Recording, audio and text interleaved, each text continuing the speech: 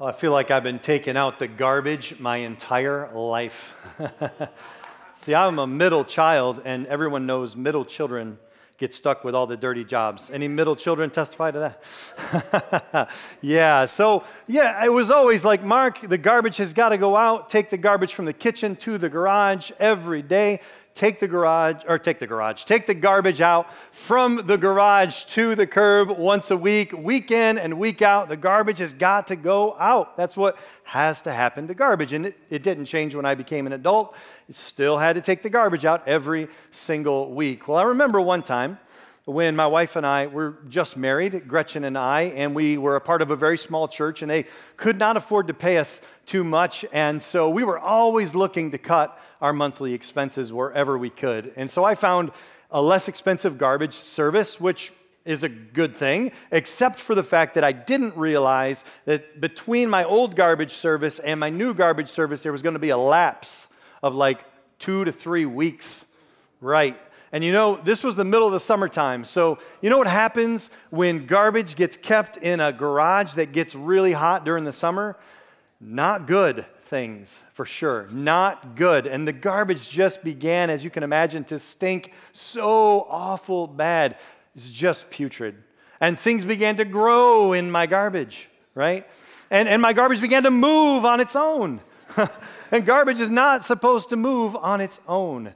And that was a reminder to me that a regular part, an important part of life is getting rid of the garbage, right? That's an important part of life. Got to get rid of the garbage. And it's not enough to just get it to the garage. It's got to leave the property. It can't stay around. Garbage has got to be gotten rid of. And I wonder, as I think about our lives, are there things in your life, in my life, that have, like garbage, hung around for far too long? Unhealthy things that can begin to grow the wrong kind of attitudes and actions in our lives. And today we're going to take the next step in our Philippians series, and we're going to focus on chapter 3, where Paul's going to challenge us about some unhealthy things that can begin to grow if we're not careful. Before I go any further, I want to introduce myself. My name is Mark Nelson. I'm the campus pastor for our online campus, and I do want to say quick shout out to all of you joining us from home, wherever you might be, whether that's here in Rochester or somewhere else in the world entirely, as well as hello to all of you joining us at our in-person campuses. It's good to have each of you here. And if you've been with us for our Philippians series, you know that in the first couple of weeks, we heard from our Webster campus pastor, Nate Miller, who challenged us in week 1 about the difference between joy and happiness. And then last week, we were challenged about having a servant's heart, that a key to our joy is having a heart like Christ's, a servant's heart. And today, we're going to take the next step. We're going to look at chapter 3, where Paul is going to shift his attention onto some things that can destroy our joy if we're not careful. And so let's look together at verse 1 of chapter 3, where Paul writes, "Further, my brothers and sisters, rejoice in the Lord." There it is. It's a command. It's an instruction from Paul. We need to choose to do it. Whatever the circumstance we're in, we can choose to rejoice in the Lord. Week 1, we learned about that, didn't we? We learned that joy is a choice we can make. So we need to rejoice in God. And he says, "It is no trouble for me to write the same things to you again, and it is a safeguard for you." Well, why is it a safeguard for us? Well, because throughout the rest of this chapter, Paul is going to warn us that if we fail to rejoice in the Lord, then there are some counterfeit joys that can kind of sneak in the back door and seek to steal away our true joy. And Paul is not going to pull any punches in this chapter. He's using some very strong language. He's not messing around. He says in verse 2, "Watch out for those dogs." Now, he's using the term dogs, not literally, of course, but metaphorically, of a group of people. And we might use the term dog metaphorically today, like, "What's up, dog?" Right? Like, we might use that term metaphorically, but it's important to know there's a difference between our culture and the ancient Middle Eastern culture. In our culture, we highly regard our canines, right? We love our dogs. But in ancient Middle Eastern culture, dogs were considered to be the lowliest of creatures. And so this is a real insult from Paul. Watch out for those dogs, he says, those evildoers, those mutilators of the flesh. What's he talking about there? Well, he's saying that this group of people is insisting that the outward sign that God gave Old Testament Israel, the covenant sign of circumcision, that's actually still required today to please God. But Paul says, no, verse 3, for it is we who are the circumcision, we who serve God by his Spirit. In other words, it's no longer about an outward sign, but an inward reality, that we have the Spirit of God within us. And he describes us as we who boast in Christ Jesus and put no confidence in the flesh. And this phrase, in the flesh, it's not talking about our physical bodies. It's talking about the sinful tendencies that exist within our physical bodies. The sin nature, you could call it. Paul here is specifically referring to the tendency that we all have to rely on our own accomplishments and abilities in order to have confidence before God. But Paul's warning us, don't let that happen. That's not where confidence comes from before God. That's not where our joy in life comes from. And the deal Paul knows that we're always wanting to run back to a system of religious ceremonies and human abilities. But that's not where true joy is found, and that's not where confidence before God is found. And these impulses that Paul is going to point out that can too often be a part of our lives, they can, like garbage, hang around for far too long, and they can cause our lives to begin to stink a little bit. They can cause the wrong things to grow, and they can make our lives rot and smell and unattractive and unjoyful. And so today, 4 impulses that destroy joy. That's where we want to go today. 4 impulses that destroy joy. And truly, I can't think of a better passage of Scripture to preach on Father's Day than Philippians chapter 3. And by the way, happy Father's Day to all the fathers out there. Happy Father's Day, Dad, if you're watching. But man, as a dad, as a husband, as a father, as a man, I know just how much I struggle personally with each of the impulses that we're going to be challenged by today. And as I've counseled men through the years, I've found reoccurring themes that seem to resurface in these ways. But I think there are implications here for all followers of Jesus as we look at these 4 impulses. So Paul wrote, we are those who put no confidence in the flesh. And then verse 4, though he says, I myself have reasons for such confidence. And then in verses 4 to 6, Paul lists his list of accomplishments, and it's a pretty impressive list. It's as if Paul is saying, hey, if joy in life was found in our accomplishments, I'd have loads, but that's not where it's found. And so we then find the first impulse that I think Paul highlights for us. The first impulse that can destroy our joy, I'm going to say, is the pressure to prove ourselves, the pressure to prove it. I was out in front of my house the other day trimming my hedges, and I had my AirPods in, and I was listening to a podcast, and my neighbor from a couple houses down came up behind me and kind of scared me. I didn't know he was there, and he said, hey, I was just out for a run, thought I'd say hi. He's like, I'm training to run a 50-mile race. And I was like, man, I don't know if I could run 15 miles. And he's like, no, not 15, 50, 50. I'm going to run 50 miles. And I'm like, you're going to do what? Like, why would you run? I don't even like to drive 50 miles. You're going to run 50 miles? Like, why would you? Oh, they're probably going to give you like a really big cash prize at the end if you win. And he's like, no, actually, they don't pay us anything. We actually have to pay them to let them abuse us in this way. I'm like, well, then what would motivate you to want to run 50 miles? And he said, I just want to prove that I can. I'm like, well, let me save you a lot of work. You can't. Like, let me just tell you that right now. Like, there are some things human beings just can't do. Like, I don't know, fly or touch the sun or run 50 miles. Like, that's incredible, right? But don't we love, like, just proving that we can do stuff, right? We love achievements. And you know what? There's actually nothing wrong with that. Achievements are great. We should strive for achievements. But here's, I think, a subtle trap that we can fall into if we're not careful. Because we love to achieve, if we aren't careful, we can fall into the trap of trusting in our achievements to provide us with a sense of significance that only God can provide in our lives. We can trust in our achievements to cause us to earn favor in the eyes of others or even of God if we're not careful. But Paul's making it clear. The secret to our joy has nothing to do with achievements, but instead what Christ achieved on our behalf. Because he shifts the focus in verses 7 to 11, and it's really the focal point of the chapter. It's this beautiful expression from Paul about where his joy was found. Check it out, verse 7. But whatever were gains to me, that whole list I just went through, I now consider loss for the sake of Christ. What is more, I consider everything a loss because of the surpassing worth of knowing Christ Jesus my Lord, for whose sake I have lost all things. I consider them garbage, rubbish, as my New England mother-in-law likes to call it. I consider them, the original word here is dung, human excrement, worse than nothing. Like, I consider them garbage that I may gain Christ and be found in him, not having a righteousness of my own that comes from the law or my achievements, but that which is through faith in Christ, the righteousness that comes from God on the basis of faith. I want to know Christ, Paul says. I want to know Christ. And we've been thinking all through this letter about where true joy comes from. And here we find a central expression of where it's found. It's this, that knowing Christ is the center of true joy. Knowing Christ is the center of true joy. Everything else is a cheap substitute.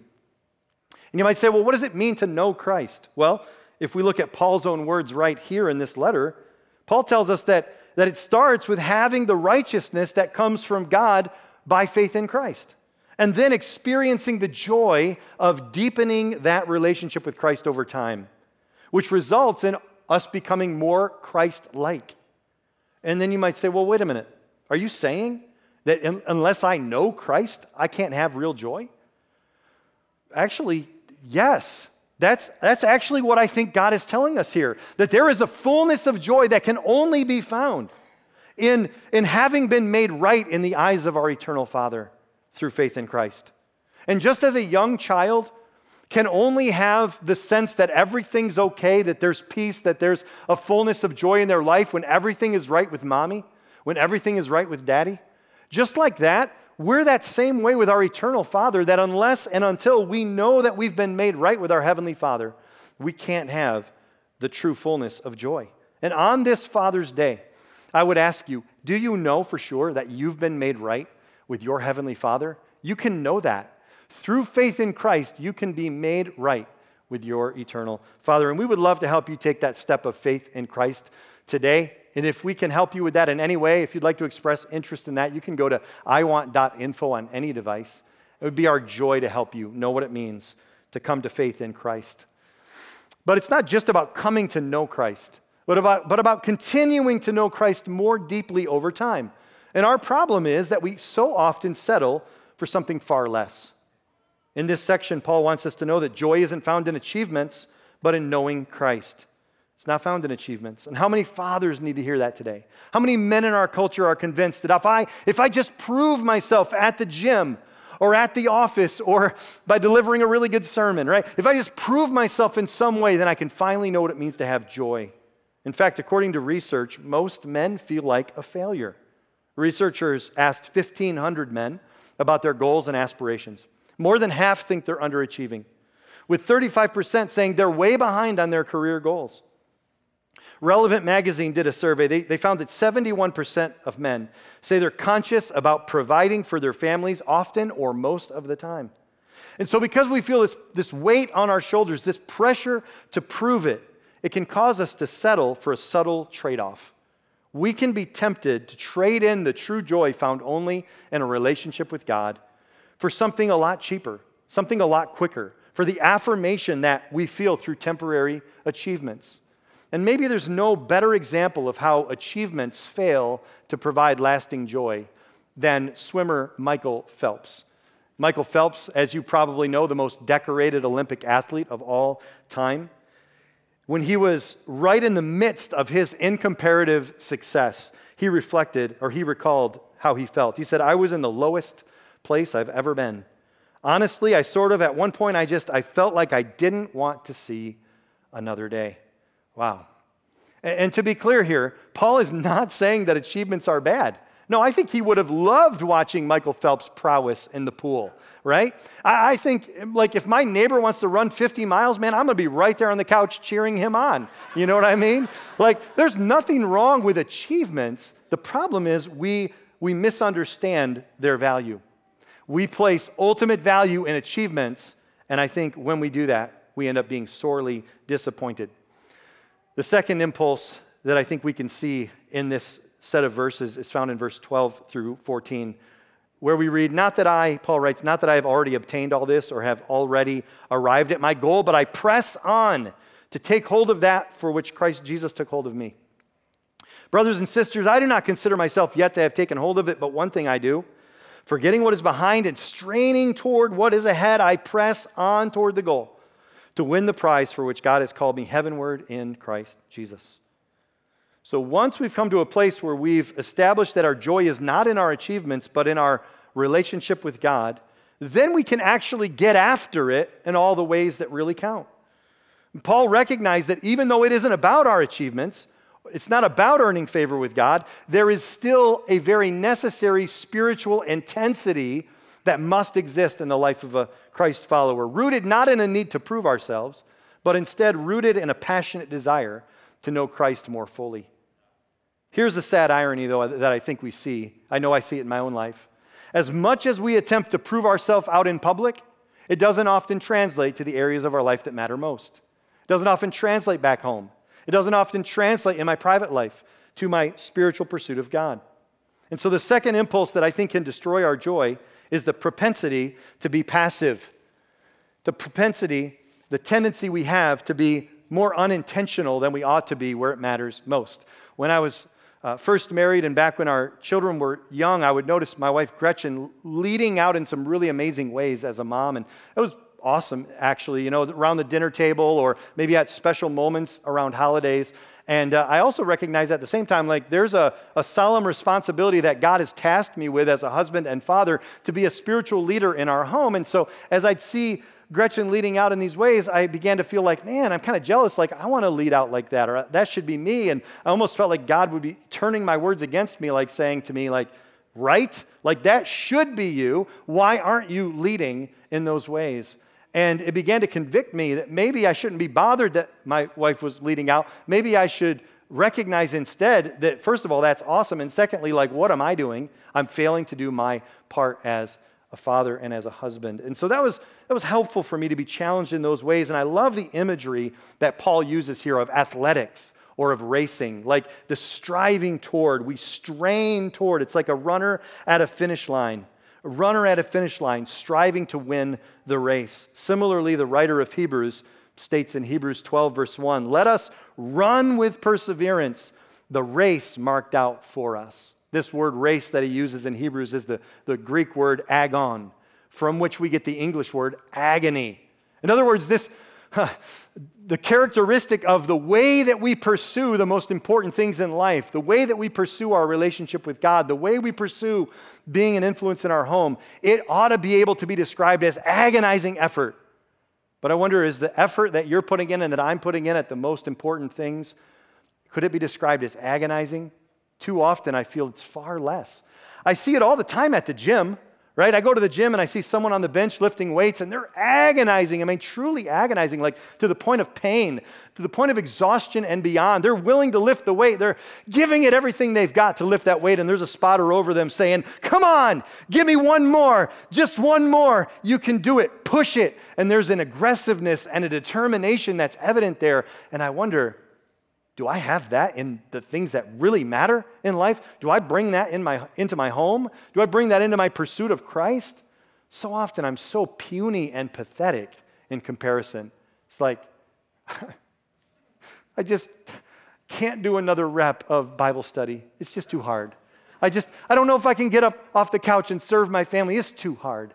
I don't know if I can speak kind words. It's just too much weight. And I'm so often puny and pathetic. But what if we were to take the same kind of intensity we see at the gym or at the office and translate it to our home life, to our spiritual life? I think we're so prone to seek escape from our responsibilities. But Paul wants us to understand that joy isn't found in escaping, but knowing Christ. That's where joy is found, not in escaping. And I wonder if you're looking for an escape today to provide you with ultimate joy. Do you think that maybe retreating to the man cave on a regular basis will do it? Maybe diving into a hobby, losing yourself in that hobby, or retreating into a fantasy world controlled only by your Xbox controller, right? Or yours could look very noble. Maybe it's escape through overworking yourself. or escape through keeping the perfectly manicured lawn. Or ladies, maybe for you it's escape to the she shed, right? Or out to TJ Maxx again, or into that book series that you're just lost in, or the TV series that you're binge watching. Look, I'm not saying there's anything wrong with any of these things. I'm not saying there's anything wrong with enjoying appropriate rest and relaxation. That's actually important. We need to do that. But watch for the subtle trade-off. Because there's nothing wrong with enjoying those things, but if you're looking to an escape to provide you with an ultimate sense of joy, then you're looking in the wrong place. I think we might have read right past the third issue that often destroys our joy there in verse 13, where Paul wrote, "Brothers and sisters, I do not consider myself yet to have taken hold of it, but one thing I do, forgetting what is behind and straining toward what is ahead." Forgetting what is behind. I think the third impulse that often threatens to destroy our joy is the pull of the past. The pull of the past. Paul had such a long list of reasons related to his past for why he just couldn't be an effective Christian leader. I mean, he was dealing with the embarrassment of realizing that he knew the Old Testament law so well only to miss the very Messiah of which it spoke. And the shame that he carried about his actions against the followers of Jesus, persecuting them even to the point of death. And the shame and the struggle of his own very real sin struggle that he outlined in Romans chapter 7, where he said he constantly finds himself doing the very things he doesn't want to do. Paul knew just how much the pull of the past could threaten to destroy his joy. And I wonder today, how many of us use our past as an excuse to not walk in wisdom in the present? Author Mark Chansky, thinking about similar themes, writes of 3 victimization mindsets that we can fall into. 3 labels we can give ourselves. The first he calls the genetic victim, where he says we blame our DNA. Hey, you don't understand. I'm Irish. How can I not have a hot temper, someone might say. Or, I mean, yes, I'm an alcoholic, but both my mom and dad were. How can I not be? It was inherited. I can't overcome it. And we might say it's not a sin, it's a sickness. And we might conclude those kinds of things, and we might become the genetic victim. Or we might be the emotional victim, where we say, you don't understand the way I was brought up. If you knew the home I was from, you'd understand. Or, there's an abuse that I experienced, and I don't know how you can expect me to obey God in this area because I'll never get past that. Or there's a trauma somewhere along the line, and look, please understand, I am not unsympathetic to the very real pain, very real hurt so many people have had to endure by certain abuses and certain traumas. But I do think it's important that we recognize that in the name of past hurts, we can excuse ourselves from developing the very habits that would lead us past those hurts. And we can't allow that to happen and become the emotional victim. Number 3, he says there's a circumstantial victim, and this one's more about the very recent past, like just this past week or yesterday at the office. Hey, you don't understand how my boss treats us. Like, you'd get it if you saw that. Or, you don't know what it's like to live with my spouse, right? We use all these circumstantial reasons for why we just can't please God with our choices. And the problem with the victim mindset is that victims can't be victors. And staying enslaved to the past, it doesn't allow us to break free for what's possible in the present. And we can convince ourselves that there's some kind of value, satisfaction, or even joy found in relishing the hurts of the past, or that they serve as a veiled excuse for why we just can't please God today. But Paul warns us. He wants us to know that joy isn't found in replaying yesterday, but in knowing Christ. In fact, joy isn't found, if you think about it, in replaying either the joys or the hurts of yesterday, because both the glory days and the gory days can get us equally stuck. They can get us equally stuck. Let's not live in the past. Let's not replay the past for our source of joy. The final impulse is seen in the last section of this chapter, verse 17. Paul writes, "Join together in following my example, brothers and sisters, and just as you have us as a model, keep your eyes on those who live as we do, for as I have often told you before, and now tell you again, even with tears, many live as enemies of the cross of Christ. Their destiny is destruction. Their God is their stomach, and their glory is in their shame. Their mind is set on earthly things, but our citizenship is in heaven." And so the final impulse that I think can rob us of our joy is this focus on the wrong people, putting the wrong people in focus. This is a reminder of Paul of where our focus really needs to be. Because he says there are many people who live as enemies of the cross. And not just a few bad examples out there. Take your pick. There's lots of bad examples you could look at. Paul says, don't do that. And he says of these people who are enemies of the cross, he describes them as having their God as their stomach.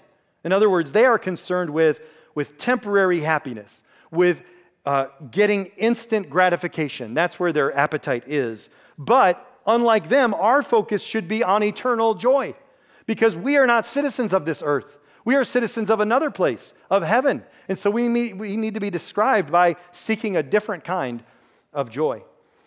Focusing on the wrong people in this life can cause us to question whether the struggle of this Christian journey is really worth it.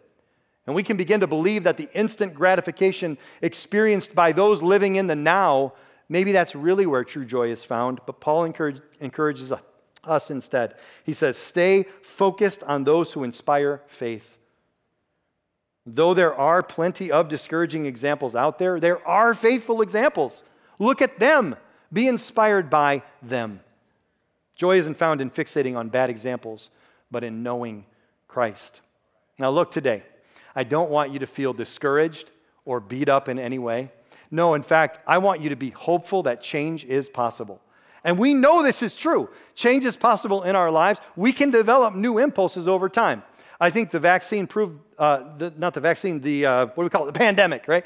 I think that proved it for us, because at the beginning of the pandemic, we were all required to wear face masks, and we had to wear those for a long time, face coverings when we went out to stores, when we were in public, and it was uncomfortable, and it was awkward, and we weren't used to it, and it didn't feel right, and all this stuff. But what happened is, it began to feel more normal over time, and then what happened is, now I'll get to the vaccine. The vaccine rolled out, right? And the requirements began to lessen, and we no longer needed to wear face coverings to stores and to a place like this to gather.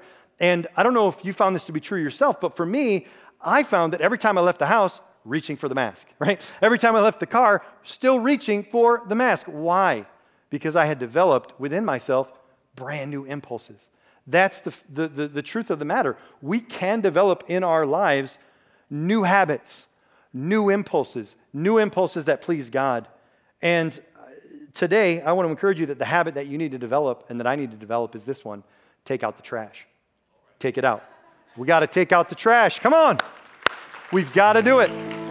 Now, maybe what you're discovering today as you're here with us is that there is an area, an impulse that's been growing in your life like garbage. It's been allowed to grow over time, some unhealthy things, right? And they've begun to show up in ways that are very discouraging, defeating, and along your Christian journey. They've kept you back from pleasing God in the way that you know He's calling you to. And I want to encourage you today that you don't have to continue in those unhealthy impulses. You can grow brand new, healthy impulses by God's grace. Maybe today you've thought about the pressure to prove it, and you've thought about the fact that, you know what, your life has been all about this, proving it to others, proving you're a good person, proving that you can be the man, proving that you can be the best on the court, at the gym, whatever it is. Your identity, your source of true joy has been improving through achievements. And today you're saying, you know what? Not anymore. I'm taking out the trash. Today, throwing that away. It's going to be different from here on out. I'm going to become a person that recognizes that Christ achieved everything needed to please God. And I no longer have to be the basis. My achievements no longer have to be the basis for my joy. I'm going to choose to place that and find that only in Christ. You're taking out the trash. Maybe today, for you, it's been this propensity to be passive, and you've recognized that, man, as it comes to being a leader in my home, I've not been doing my rightful part. I've not stepped up in all the ways that God would have me to do. And today, that ends. I'm taking out the trash. I'm throwing away passivity, and I am going to begin to be determined in my home and in my spiritual life in the same ways I would be determined at the gym or at the office. I'm going to become proactive. And I'm going to ask people to help me. I'm going to make a plan and I'm going to stick to it. I got to ask for people's help in my community group, for my close friends to surround me. Will you help me be more proactive? I think that would honor God today. And then For you, maybe it's the pull of the past, and you recognize that for you, you've been held back for years, maybe even decades, because of something that happened to you when you were a teenager. And that has been used as a valid excuse in your mind for just, why you can't move forward in your Christian life. And again, we don't want to be unsympathetic at all. We realize that pain is real. We want to encourage you to get the help you need so that you can take out the trash of your past, throw it away, and no longer be a slave to your past. And I think that might involve a conversation. You might have to have a hard conversation or two. You might have to seek out a close friend that you can confide in. You might have to get some biblical counseling along the way. We want to recommend a book to you as well. It's a great book by Lisa TerKeurst called Forgiving What You Can't Forget. I would encourage you to read it. In fact, we want to offer you a free chapter of that for yourself or somebody else. You can go to iwant.info and get that free chapter if it can be an encouragement. The last area is, of course, focusing on the wrong people. And this one, man, it can get in our way. And maybe today you've discovered, man, I've been focused on all the wrong people. I've been letting the example of those that are truly enemies of the cross, they've been where my focus has been, and it's been discouraging. Or I've looked at people that have walked away from their faith, and I've been discouraged by them. And Paul says, don't look at them. Look at Christ, and look at those who inspire true faith and have real joy. So today, you know what I'm going to do? Getting rid of that. I'm going to throw it in the garbage. No more. No more. No more in my life. No more. And I want to encourage you to think rightly about this, right? Because the truth is, guys, that simply avoiding these 4 impulses is not the key to joy. It's not where true joy is found. Knowing Christ is where true joy is found. But these impulses, they can get in the way of developing that relationship as God desires. And so that's why they're so dangerous. I'd also mention that just like your garbage at home, this is not a one-time thing. You can't just get rid of the garbage today and expect you're going to be good forever. No, you've got to get rid of the garbage every single week.